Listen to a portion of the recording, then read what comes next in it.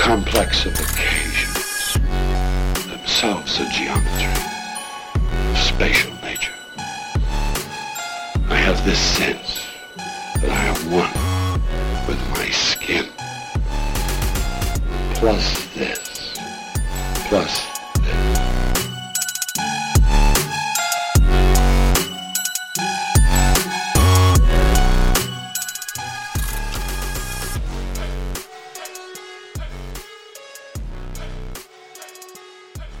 I think probably the last time I heard you read was probably here in Asheville, like 2018. Yeah, like years ago. 4.5 years ago. Mm-hmm. Yeah, and that's like the first time I met you too. Yeah. We had a good long hang over that weekend or whatever days of the week we were there. Yeah, that was with Traveling Appalachians. Yeah, Traveling Appalachians Review. Mm-hmm. Very cool. Yeah, and that's no longer a thing anymore. That's kind of dissipated. Everybody kind of like left. It seems like. Yeah. The different organizers kind of moved to different places, and I think that people were already feeling like they were maybe needing a break from it, and then the pandemic happened, and somebody had a baby, and just all kinds of stuff happened, but that kind of scattered that group of people. But I don't know. I don't see any reason why some form of it couldn't come back sometime. A lot of those people still live, in the area. But I think like Howard and Hannah and some of the other folks that have been organizing it just, they just had different other stuff going on in their life. So it was cool. I did it for 3 years, 3 summers, or 3 tours. Yeah. And it was a really cool way I got to go to a bunch of places around West Virginia that I'd never been to. We had a show in 2019. We had a show at the Mine Wars Museum in Matewan, where like the Matewan massacre was. And, we just got to go to all kinds of places that are normally sort of difficult to end up in, because of either how remote they are or one reason or another. So it was a cool experience. Yeah. Yeah. How long did the tours go? Like when was the first year that they started? 2015 maybe. Yeah. That's a good run though. Yeah, it did. Yeah. So I think there were 5 years of it. There was 5 years of it. Yeah, that's sick. That's so cool. So reading at the Mine Wars Museum and like all of the, like different places where you probably in the area in West Virginia, of course, but also, in the larger Appalachian area, places where you like might not encounter some poetry or whatever, music of that type and things like that. That was really cool. Yeah, we did Boone and then we did Asheville for 2 nights, if I remember correctly. Yeah. That's what was cool about it, is that we got to see, we would go to we did a show at the coffee shop in Philippi, which is a tiny little place, right in the middle of West Virginia. We went to Matewan, but then we also got to go to, some of the, bigger and more hip towns, like it was cool to kind of see the whole spectrum of things that are going on in the region, as far as what's happening in the little towns to what's going on in a place like Asheville, right? Yeah. There's a little bit of everything, and it's been, popping off for a long time over there. So yeah, it was cool to get to see the spectrum of different kinds of communities in the region just by, and all you had to do was just, accept the fact of, like eating, nothing but French fries for 10 days and having, incurable swamp ass. Yeah. No, but things. Yeah. But I mean, like, how was that experience? Like, since we're already talking about it, like reading in those small towns versus in like reading in those larger places, did you feel like just in terms of like sharing your work, did you feel like a kinship in certain places? Maybe like, I don't know, that you felt like your work kind of spoke to that kind of area? Yeah, I feel like I usually found that the places where I sort of expected it to be like the steepest, climb to get across to people ended up being some of the best experiences. Like I mentioned Philippi, and like a bunch of people from the community came out for it. People who, people we didn't know, older folks, people more younger people, folks that are from the university there. And, we had an amazing experience there. We had an amazing experience, in Matewan as well. We always got a good reception in Charleston. We always got a good reception in Thomas, which is where I live now. I don't know. I felt like I was honestly kind of blown away at how consistently positive the feelings were everywhere that we went. I think that people were just happy that there was something like that going on. And also because the whole point was that we'd bring our little crew to do our thing, and then we try to scoop up as many local people as possible to get them on the bill. And so it made for a fun environment just by the way it was structured. Because if you're rolling into town with a bunch of people who are ready to like drink and smoke and fucking, and share their stuff and be vulnerable or whatever. And then you also say, but we also got like 5 local performers, and all of those people are going to tell their friends that they're at that thing. And then all of those people come up. I mean, it's just, I can't really think of, at least for me, we had like a couple of shows where the venue itself was problematic. Like we had one show where we were in a place that was way too big, and there was like a huge bachelorette party going on while people were trying to read poems. And I remember when we were at that place, Howard Parsons walked up to me and he whispered, and we were like 5 minutes into the show. He walked up to me and whispered in my ear. He said, "Well, this is a fucking disaster."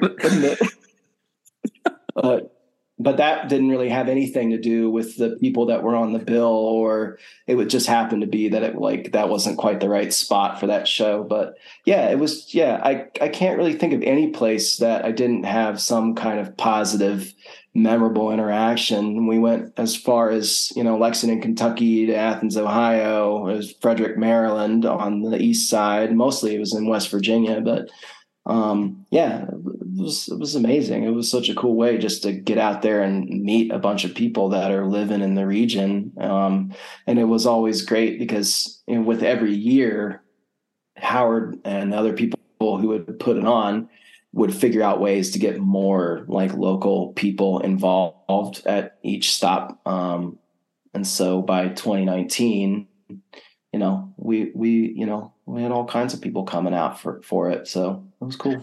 Yeah, that's what I always really enjoyed about it, was just like, the local flavor that y'all were able to kind of bring in. But that's also the way to do it. I mean, just having like a community of people there, that you can pull from, that you can also showcase, I always really enjoyed that. So maybe in the future it can come back. I don't see why not.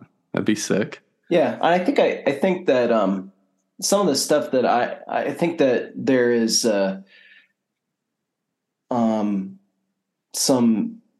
that model of show has kind of gained some traction, at least in this area. I don't know if it's necessarily because of TAR, but I was involved in shows in Thomas over the summer where, I would MC, and my friend Heather Hanna would organize them and book them and set them up. And then I would MC,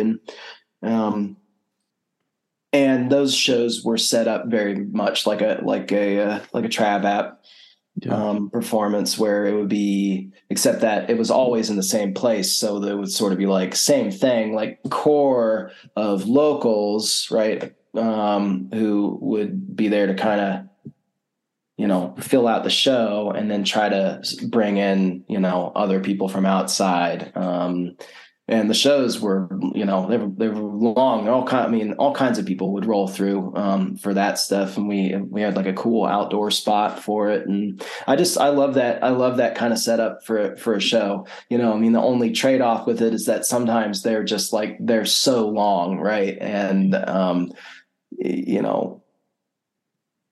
and you kind of have to, you gotta take your smoke breaks or whatever. But like, I just say, the more people that you can get involved, the better, right? I'd rather have like a nice big showcase of people doing shorter sets than, picking 2 or 3 people to, put on a pedestal. Not that that's necessarily a bad thing, but that setup for a show just makes for a better hang. It's like it's a better party, Yeah. Fun. Totally. Yeah, absolutely. So you're in Thomas now. When did you make that move? Because when I met you, you were living in and when I visited you, you were living in Elkins, which is a really cool spot. We went to the fire tower. We ate empanadas. Yeah. Andy drove the Willis wagon up under the fire tower. Yeah. I wasn't sure if we were going to make it, but we did. He's always doing shit like that. I remember riding on the wheel wells in the back, and they were getting pretty hot. So I was like, maybe we were going to stall out, but he drove that fucking thing across the country. He bought it out in Northwest, flew out to the Northwest and picked it up, and then drove it across the country. What model was it? What year and model?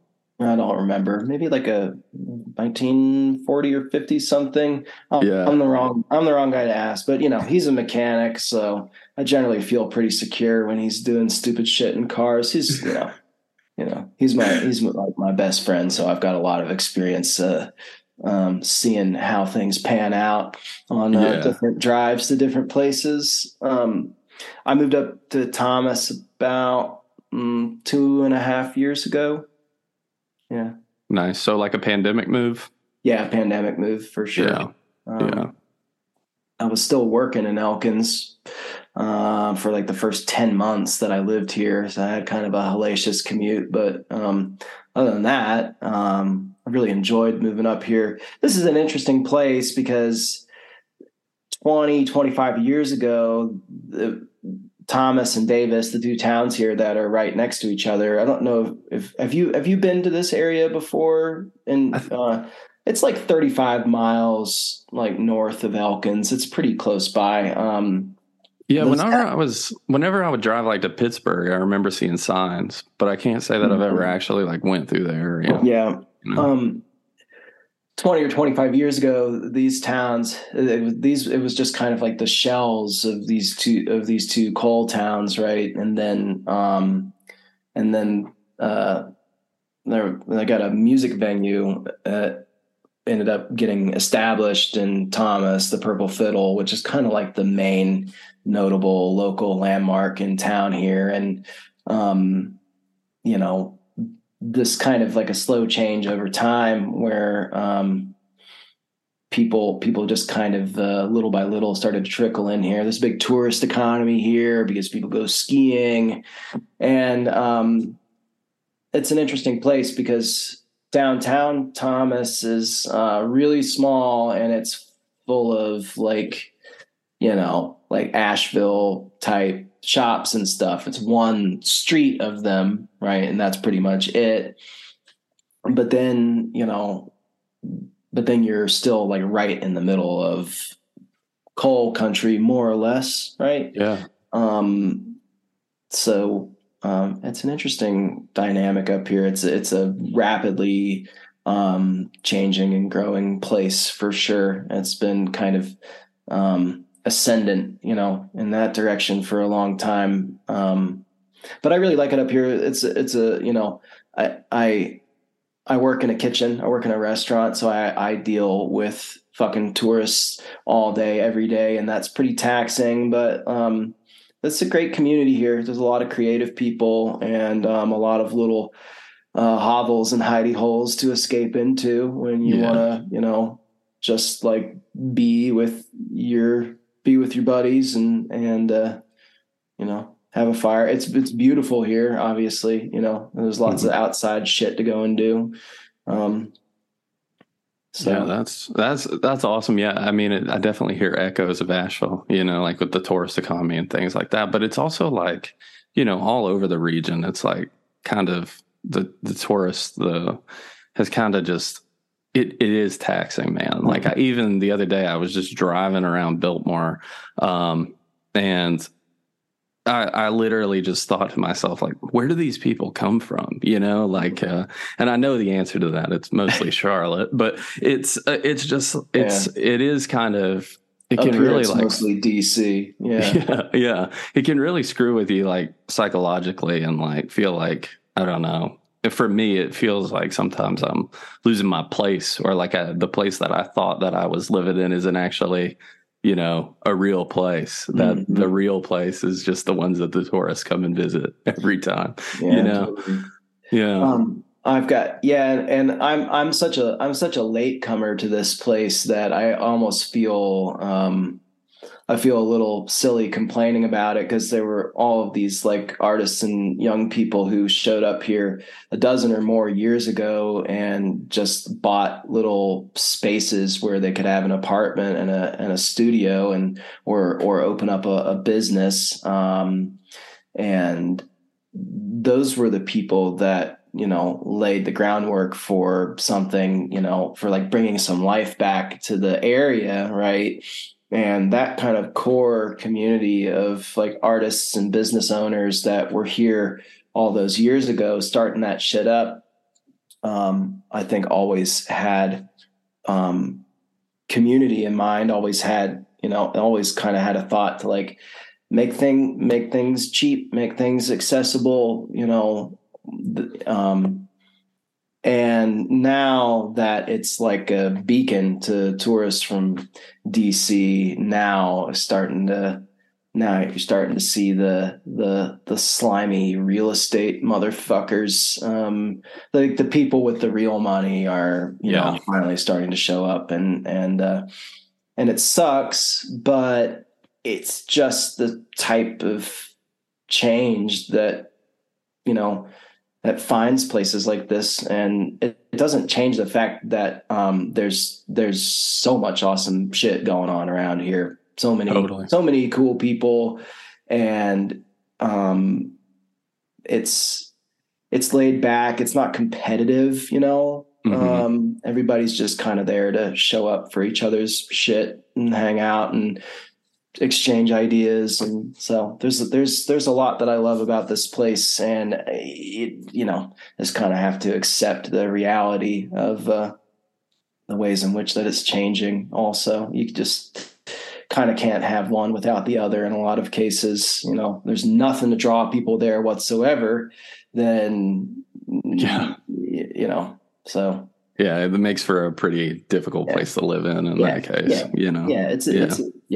So there's some give and take here, like, just like where you're at, and it's the tourist economy thing. It feels like a really, really weird compromise for towns and communities in the region that had their fucking, economic dignity stripped away from them so many generations ago. Yeah, that's what I was going to ask. Do you see I mean, I haven't spent much time in like coal country like that, and to have lived there. And do you see the tourism like boom as like a continuation of the coal legacy in some ways? I mean, it's extractive in the same way that all of those industries are. What does that place have that somebody else can grab for themselves? And around here, it's a piece of property. It's a second home, it's that kind of shit. So yeah, I mean, the extraction never ends. It never ends.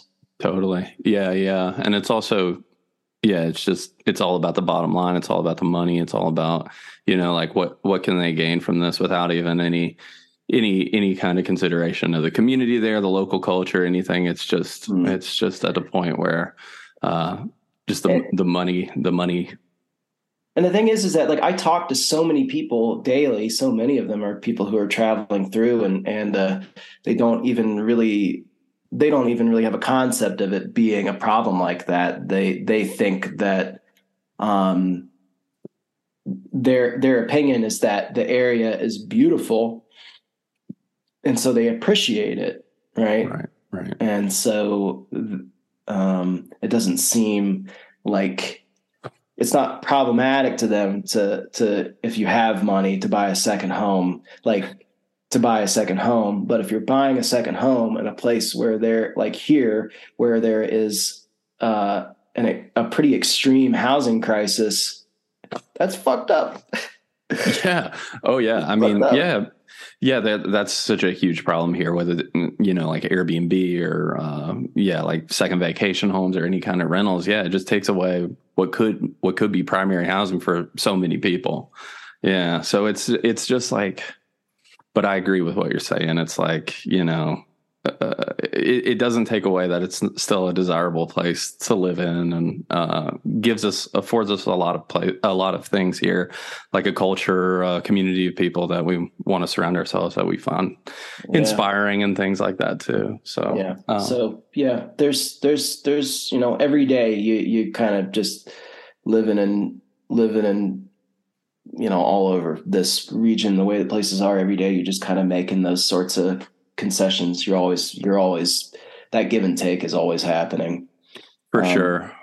Have you ever lived in New York or anything? Have you ever thought about that? Because one of the reason why I ask is just because there's like so much of the world that, the writing world or the art world or whatever, the music world, whatever, people in those areas, inherently get more attention than people in West Virginia for some reason, So, you ever thought about like leaving? I lived in Baltimore City for like 10 months when I was in my 20s, and I had lived in West Virginia for like 6 years before that, and just kind of came right back. I've lived here for my entire adult life. So, with the exception of a couple detours along the way. The thought about seriously leaving is not really in my mind. I kind of feel like I'm I don't know. It's just my home. I don't really have, I'm not really sure what would even become of me if I suddenly moved to,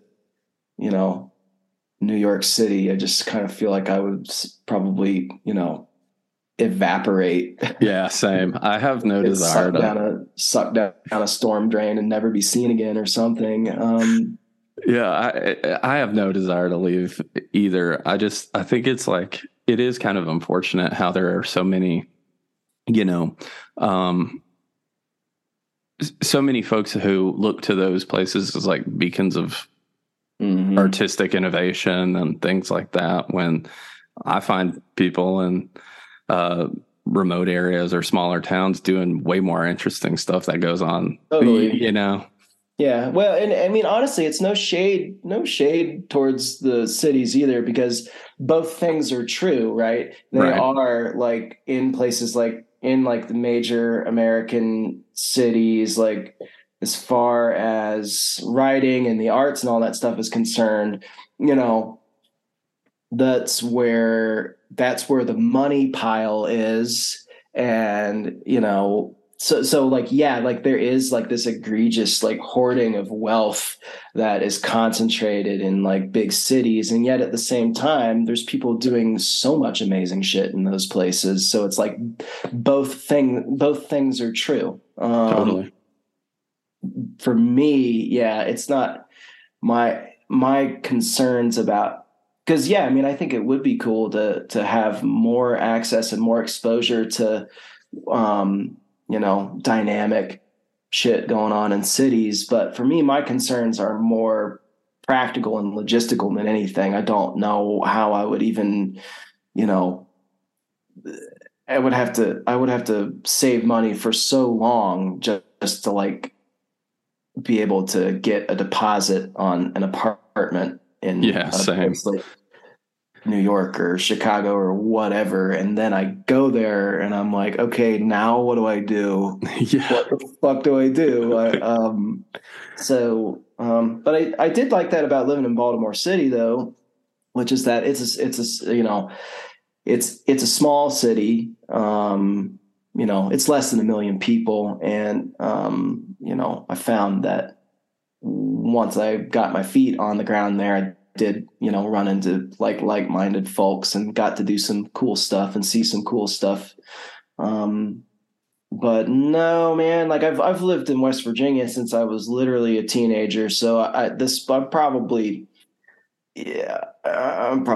just gonna hang, just gonna keep hanging. I totally hear that, man. So I do want to talk a little bit about your work and your music too, if that's cool. For sure. Yeah, because I haven't got to talk to you since Wizard Clip, since you started Wizard Clip. Yeah. Tell me a little bit about that, and maybe some folks listening aren't super familiar, so maybe you can break it down for us. Yeah. So when I first moved to Elkins, 15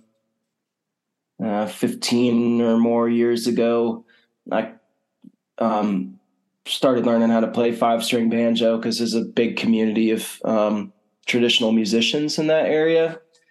And I was immersed in that for a really long time. And then when the pandemic hit and I found myself playing music alone on my own, pretty much all the time, I started to just write more music, where before I'd played mostly things that came from traditional repertoire, like Southern fiddle and banjo repertoire. So I was writing more music. I was writing tunes on 5-string banjo and electric guitar. And I just kind of got a fire under my ass, maybe just from, need to burn off some energy from being cooped up. In 2021, I finally decided that, I would go and I knew an engineer, had worked with him before, got Joe DeJournette down in Floyd, Virginia. And I knew that he was good and that he was reasonably affordable and that it would be a good environment for it. So I had worked with him on a record with another band I had been in and had known him for a long time. And so I kind of saw the path to it, where years before I'd wanted to do a recording project like that, but didn't know how. And then in 2021, those things kind of lined up and I was like, okay, like, I have a job. I think I could save money to go and see this guy and make this record. And I think I've got enough material for it. And then I was talking to my friend, Rebecca Wodarski, about it. And she said like, oh, well, I mean, do you want like accompaniment on the record? And she's an amazing guitar picker. And I said, yeah, I would love that. And so we had a couple of months before the recording session to kind of put our heads together. And she wrote all these beautiful guitar parts to this stuff that I had written. So we drove down to Virginia, fall of 2021, and recorded the thing in a weekend.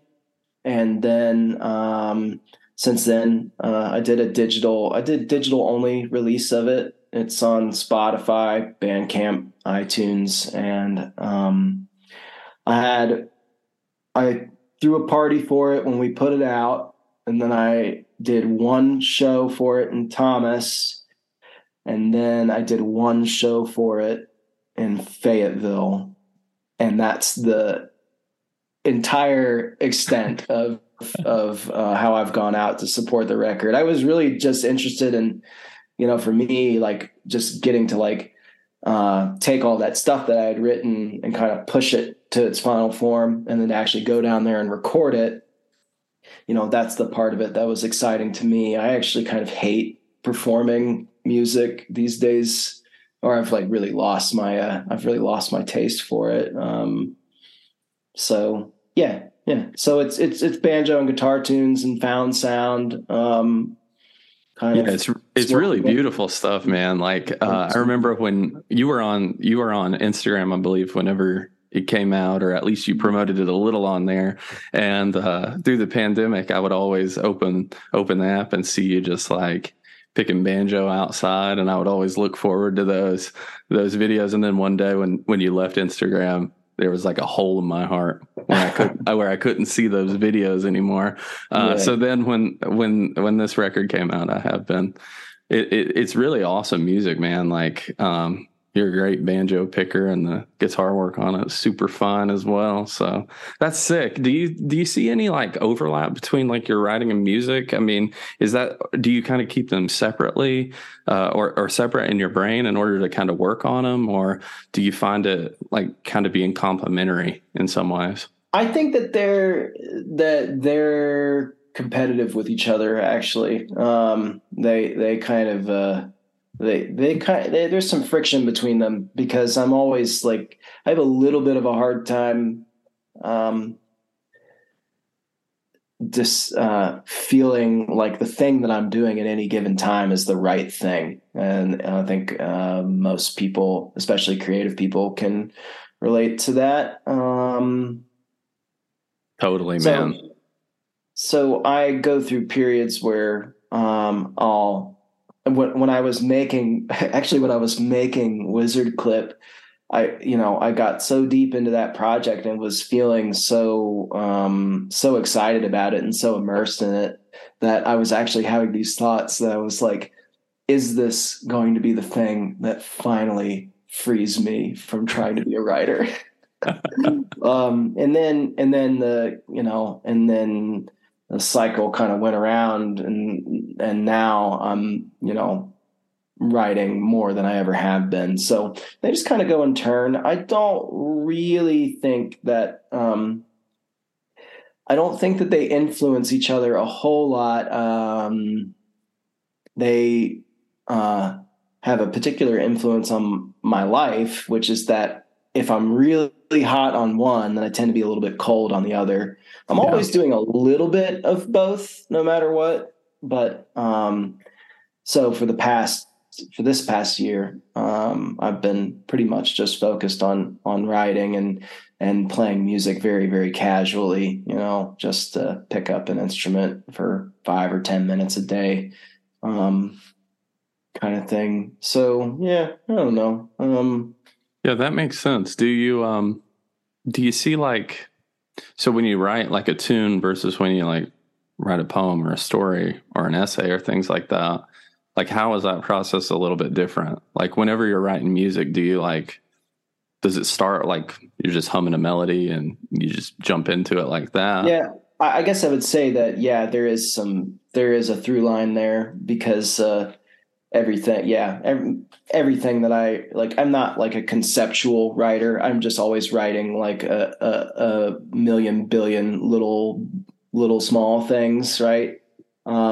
Most of what I do are most of my writing feels more like sketches than anything else. But yeah, it always just starts with a little snippet of something, and then if I get lucky, I can follow it to something that's more like a composition. But so yeah, I would say that, the main difference between them is that for me, it takes me, the stuff on the Wizard Clip record was written, over the course of 10 years, you know what I mean? Like, for me, like writing poems, that kind of stuff, that stuff just comes out a little bit faster. Cause I feel like I've got more, I don't know, my brain is able to kind of seize on those ideas a little bit more effectively. And when it comes to words, writing music, that goes at such a glacial pace. It takes me forever to write a single tune, and then I'll never be happy with it. I'll always be like picking it apart and trying to rebuild it or change it. And that was cool about going and making that record, was that I had to kind of finally stop and say, this is what the material is. and I've made the commitment. I've booked the time to go and record this shit. So I better just decide that I'm happy with it, and it'll just have to be what it is, because otherwise I'll just kind of spin out into infinity. And actually, I'm sort of seeing the same process play out right now, with trying to put together a manuscript. I thought, well, maybe I should see if I can do something that's book length. Oh, well, and I see I could submit a chapbook manuscript to some places. Oh, so I'll try a chapbook. And then like neither of those things happened. I was trying it, in the fall. Like when I go through all my, I have a pretty massive backlog of stuff of writing that I just don't even know what to do with. And when I go through it, I definitely have a lot of difficulty figuring out, I don't know. It's hard to look at that stuff objectively and sort it out and decide like what's better, what thing is better than the next. And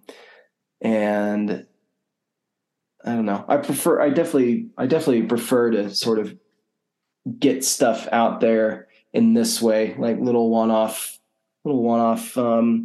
things like this. Coming on this is awesome. Or if I have like a little get set up to do a little reading somewhere, or publish a couple poems online here and there, or just like make a really basic chapbook myself with 15 poems in it, and just kind of pass that around. I have had a little bit of trouble stepping up to bigger projects, because for me it's like that's not really the part of it that I'm the most interested in, and because I'm not really I kind of made a conscious choice to not stake anything financial or on it at all. I've never had the thought that I would really attempt to be a professional writer in any form.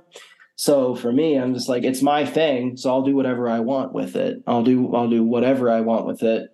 And that just means that I just kind of, I'll write a little something and I'll be like, oh, that's cool. I like that. Okay. Well, I'll put it away and I'll never look at it again. And I got what I wanted out of it. Right. I hear.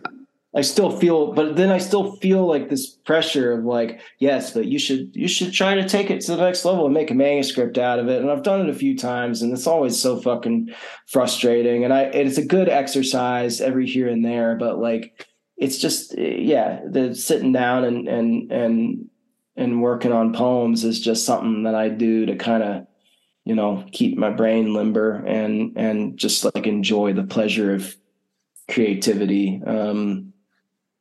Totally. I hear a lot of echoes of myself in that too.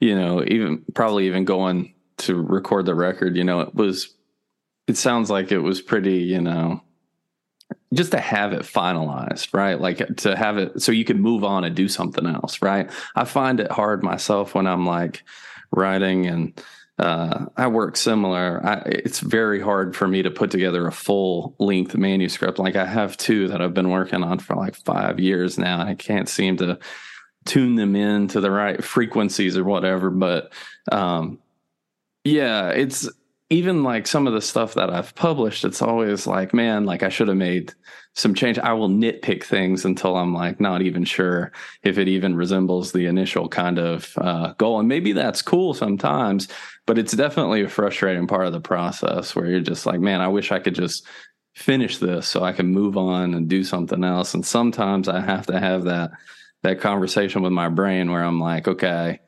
I'm just going to move on and do something else, even if this is not what I thought it would be. But Mm-hmm.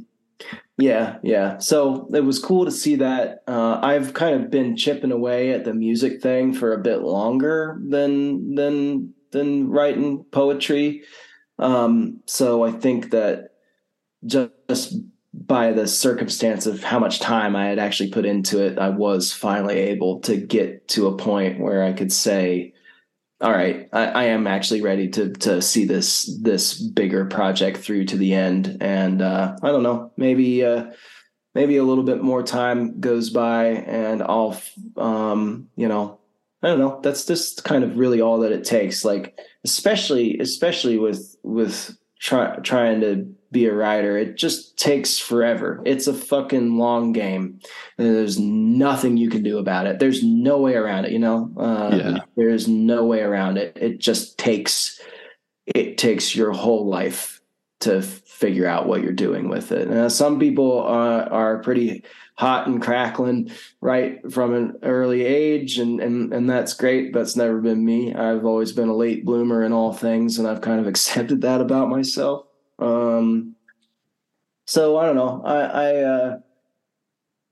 I do think that I am gonna try again to get a proper manuscript together, because there's my friend here who runs a gallery in town. He think that he's gonna try to sort of see what it's like to run the gallery, as to kind of set up like a little press through the business.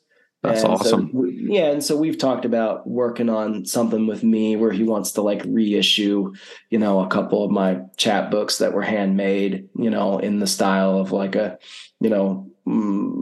print on demand press, I guess. And then he also said that he wanted to try to see if he could get me to come up with like a longer manuscript and see where it goes with that. That's all very, very much kind of in the brainstorming stages. But yeah, I mean, I think that if I have something concrete to look ahead to, say a deadline, then we'll see. Maybe I'll be able to like put aside some of my fucking psychotic self-loathing and just pick, like, I just don't know why it's so difficult. All I have to do is just say, all right, what are the 50 best things that I've written in the past 2 years? I've got it all in one folder. Just pick it and go through it and just say, fuck you. Just say, fuck you. You're going in this thing, and then I'm never going to look at you again. And I'm doing it just to say that I've been able to, crest that hill. And then I can go back to the thing that I actually like doing, which is just like the daily, like chipping away at it and just getting to spend time with ideas and fuck around with words. That's the thing that I actually like. But, it is worth following that stuff through to the end. It takes a goddamn long time. I don't understand people who are so like, I don't know, like guided by voices. That's the first thing that comes to mind. Yeah. Some people are like, I have a band. My band has 50 albums and there's 50 songs on every album. It's like, yeah. Like, it doesn't make sense. Yeah, I published one poem, and 72 hours after it's published, I've completely disavowed it. That's how I feel. So. Yeah, I'm the same way, man. If I can find like one phrase or one word, even in that poem, that I can like be okay with, I'll be doing well. But rarely am I satisfied with the whole thing, for sure. Yeah. So, that's sick. I mean, one thing about Wizard Clip too, and like just the poems that you read in the intro, I think I don't know, correct me if I'm wrong here, but there's like an atmospheric kind of feel to all of it. Would you agree? Like, is that something that you kind of like, maybe atmospheric is the wrong kind of word, because it sounds kind of, No, I think you're totally right, because I think there that is like a commonality in the type of music that I'm interested in and the type of writing that I like, is that like, I am more interested in like tone and voice and like shapes of sentences and more concrete stuff in poetry than I am in, things that are trying to show me things that are more serious or more cerebral. I mean, I just really like, playing with phrases and just, there's like so much of what I write is pretty subjective, or even the stuff that I write that's more like flash fiction, that's more narrative. even then the narrative to me, like the actual story is less important than just like using the narrative structure as a way to play with different kinds of sentences. Right. Totally. And, yeah, with the type of music that I like, I love instrumental music of all sorts. And so obviously like the thing that I was going to go and make was going to be an instrumental record. And I wanted to do that for forever. And it's the same thing. It's like I'm not really interested in anything that's super conceptual or anything that I wanted that record to be a nice little a slice of the thing is that those compositions on that record aren't even really all that composed. They're just tunes that have a couple of parts that go around and around and around.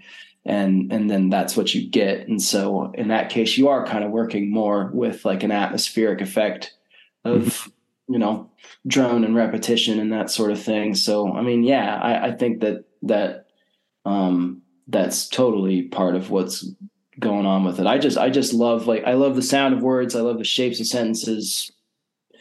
And the same thing in music. I just love finding an interesting phrase and just letting it kind of run and go over and over instead of feeling like I have to construct something that's got some kind of a compositional arc, Totally. like I'm some kind of fucking composer of music, which I'm not, I noodle around and sometimes I like a couple of bits of something and I'll squash them together and then I'll call that a tune, Yeah, totally.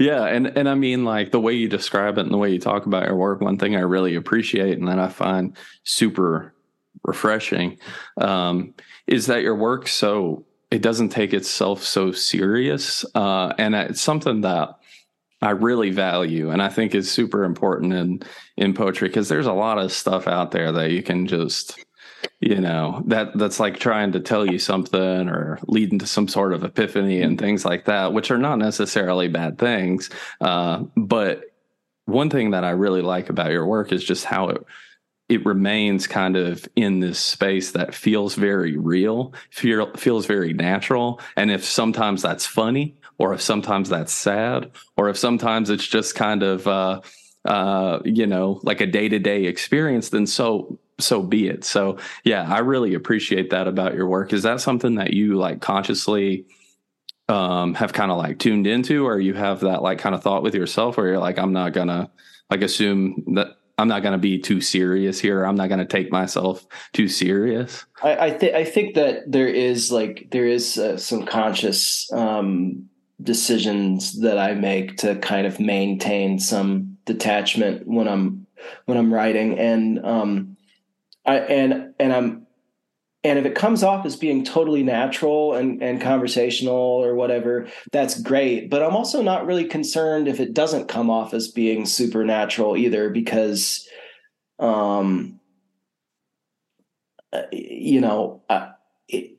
down and writing a poem, like it is artifice, Yeah, totally. So for me, like there's nothing like Tony Hoagland's got a great essay about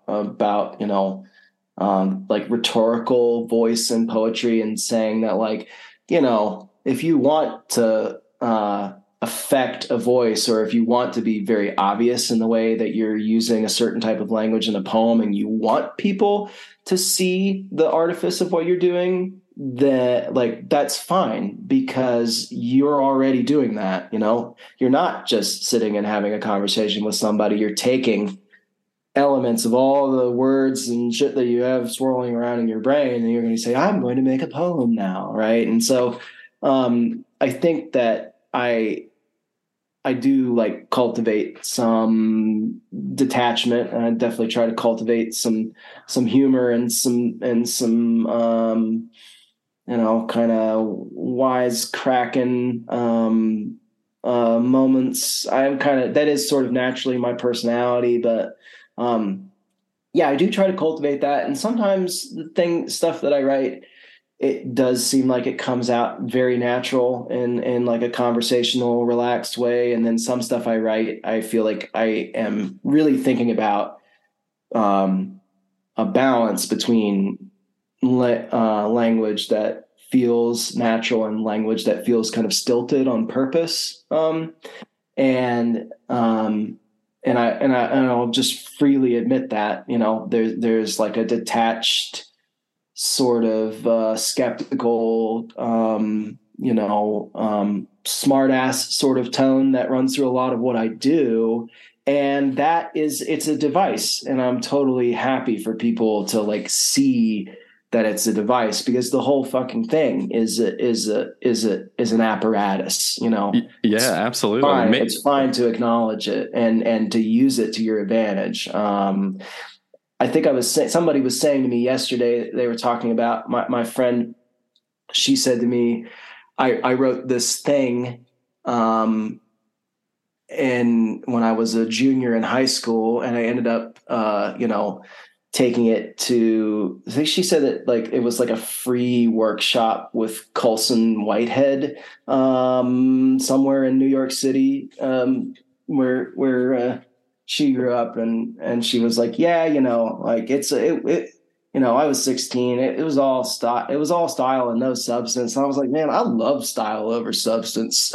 Yeah. A lot of the time, especially with poetry, like if you're just doing something cool with the shape of a sentence or with just kind of juxtaposing different things, and it's kind of really gobbledygook at its core, but it looks and sounds pleasing, like I'm kind of all in for that, Yeah. It doesn't have to be, it doesn't have to be flooded with substance. I think that's kind of a mischaracterization. I think one thing you said is like maybe even just being aware of it just being like artifice or an apparatus to kind of talk through, and just being able to admit that to yourself, I think is really admirable, because it makes your work really like authentic, I would say, or honest in a way that feels refreshing. So yeah, I think that's sick. Yeah, I appreciate that. Yeah. It's like I've got tattoos on my arms, and sometimes people will be like, all right, well, what do they mean? I'm like, they don't mean anything, nothing. And they're like, they don't mean any. And I'm like, no, they don't mean shit. I just I like the way they look. It was something that an artist drew. And I said, give me that fucking tattoo. Like, I think that there's so much to be had, so much to be enjoyed just in like the beauty of sounds and words and images in and of themselves, that if you're enjoying what you're doing and trying to conjure those things up and arranging them in a certain way, then the substance, like that is what the substance is that you're getting a look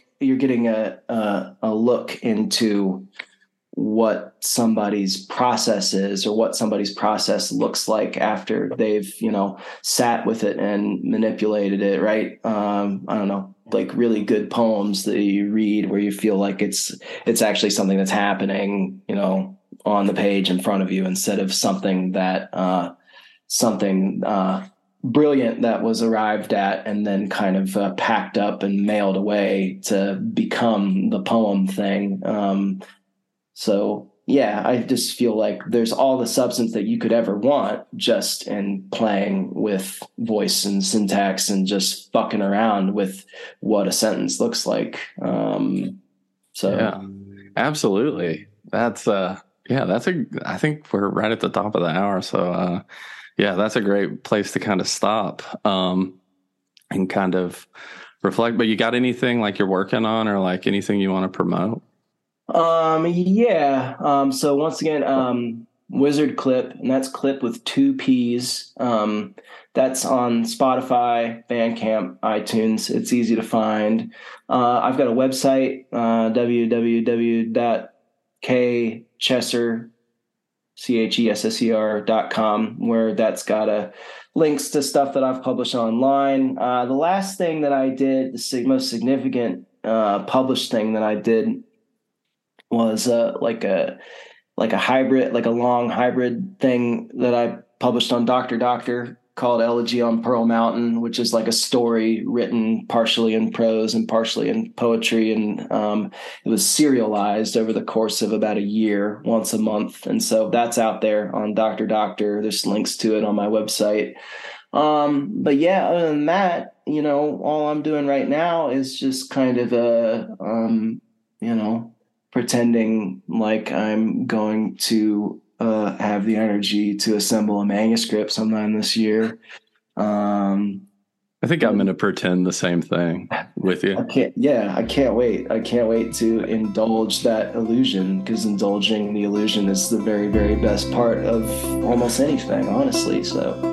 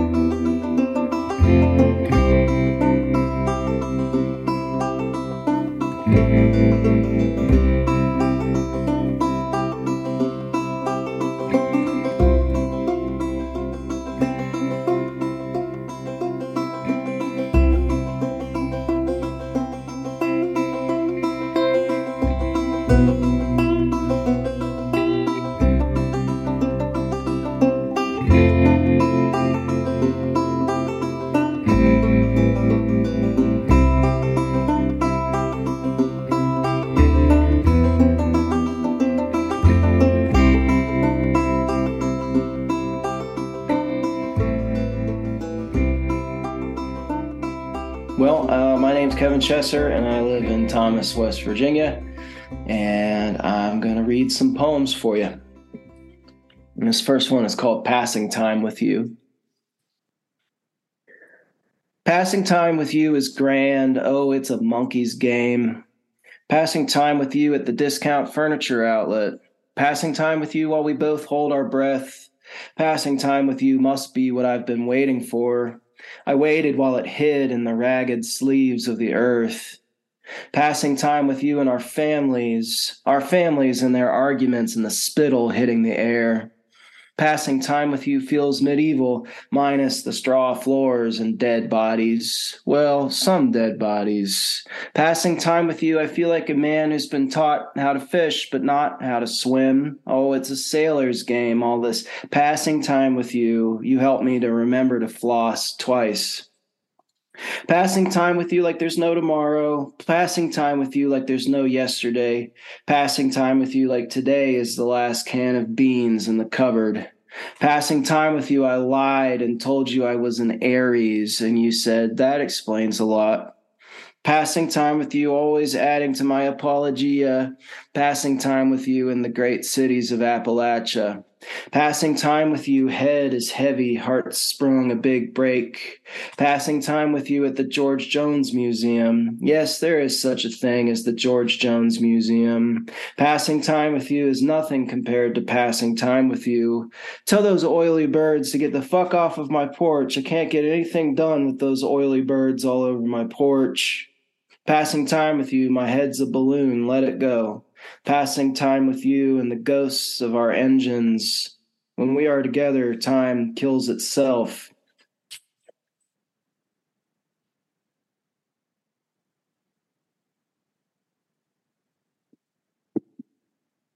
What to do with your wealth? Title still in progress. I woke up this morning and discovered that I was wealthy beyond my wildest dreams. But how? I quickly determined this wasn't important, in the sense that nothing is important, so all the better to get there fast. Secondly, I determined that I was determined to spend my wealth on useless things, because the way to change a useless thing into a useful thing is to buy it.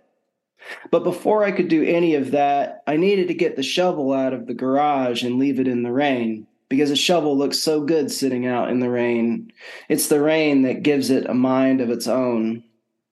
And then I needed to check my bird feeders. No birds anywhere, as I'd forgotten to fill the feeders for months. This absence also seemed to have its own mind, one made sharper by the rain falling harder and harder by the minute. Feeling caught up, I checked my weather app. Rivers to flood stage in 1 hour, it said. Grab belongings and flee like fleas. Well, this is just fine, I thought, as towns upstate, which were not about to be underwater, had some of the finest goods much finer than any I've ever been able to find around here. But first I needed to find my keys so I could place them in a hole in the ground. It's the time spent underground that gives keys their magic power to start a vehicle or open doors. While I was waiting, I packed my bags. Toothbrush, check. Socks, check. Smaller bags to be inserted into larger bags, numbering in the thousands, just as God and nature intended. But before I could finish packing, I remembered I needed to burn my house down. Burning one's house down with all of one's wealth and one's entire body inside it is the only way to keep warm during a flood. The governor and the pig.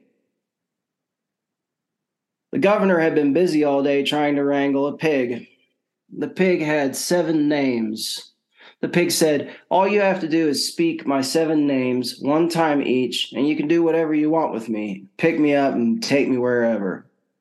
The governor was not about to speak even 1 of the pig's names, let alone 7. The governor wanted to wrangle the pig on his own terms. As night fell on the state wrangling grounds, it became clear neither were going to give in. "But I am so tired," thought the governor, the pig having the same thought. No one was around. Not even the moon was watching. Eventually, fatigue overtook them, and they fell into a dangerous sleep out in the elements. An aide found them the next morning, being picked at by birds of carrion. 7 birds, and not a single name between them. Fan club. I wake up to the sound of cheering outside my window. I pull back the curtains and see a crowd of people standing in the yard, waving signs that say, "Way to go," and "You did it." I open the window and ask, "What's all this for?" "Way to go," someone yells. "You did it," yells another. "Yes, but what did I do?" I ask again. They all take 1 step forward.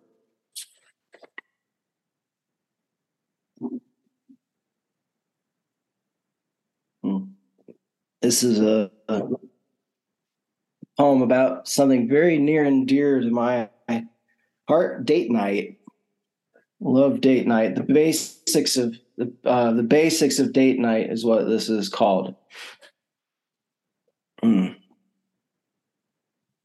First, make sure your date is alive. Check for a pulse under the jaw or around the wrists. Just because your date's eyes are closed does not necessarily mean they're dead. They might be sleeping. A good way to rouse a sleeping person is to throw water in their face or stand over them and bang a pot. Once you are sure your date is awake and, for all intents and purposes, alive, the next step is to agree on what will take place during your date. It is common for dates to be romantic in nature. Romance, which is often a prelude to sex and sometimes even occurs during sex, is not a state of matter, but a process, like fire. It can be achieved in public or private. But not all dates need be romantic from start to finish. A visit to an alligator farm or historic battlefield may not be explicitly romantic in itself, but will add contrast and depth to more romantic scenes that might unfold later. Those looking for a more traditional experience might consider a restaurant, as many restaurants are considered romantic. The issue with restaurants, however, is their tendency to stimulate conversation. In the event that talk steers toward the singularity or the living wage or some combo thereof, try to put things back on a more neutral heading. If you are unsuccessful, you must give your date a reason to wish to no longer be seen in public with you. Commencing to heavy drinking will bring this about in a pinch, but the downside is it's expensive. There is also precedent for faking an illness in this scenario, but the risk to one's ego, if not believed, is beyond measure. As a last resort, consider checking one or both of you into the hospital. Some might argue that a hospital is even less romantic than a pond full of gators or a battlefield, despite the fact that hospitals are full of heavy breathing and clever outfits. And unlike in a restaurant, those who come by to check on you do not expect to be tipped.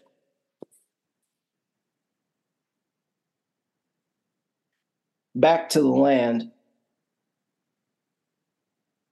Ants run up the leg of a scarecrow. The scarecrow says, "Oh, that tickles." "Our business with you is very serious," say the ants. "It should not tickle." "I'm on fire. Please have mercy on me," the scarecrow says.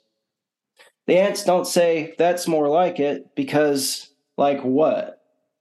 It's hard work, a life up against the land.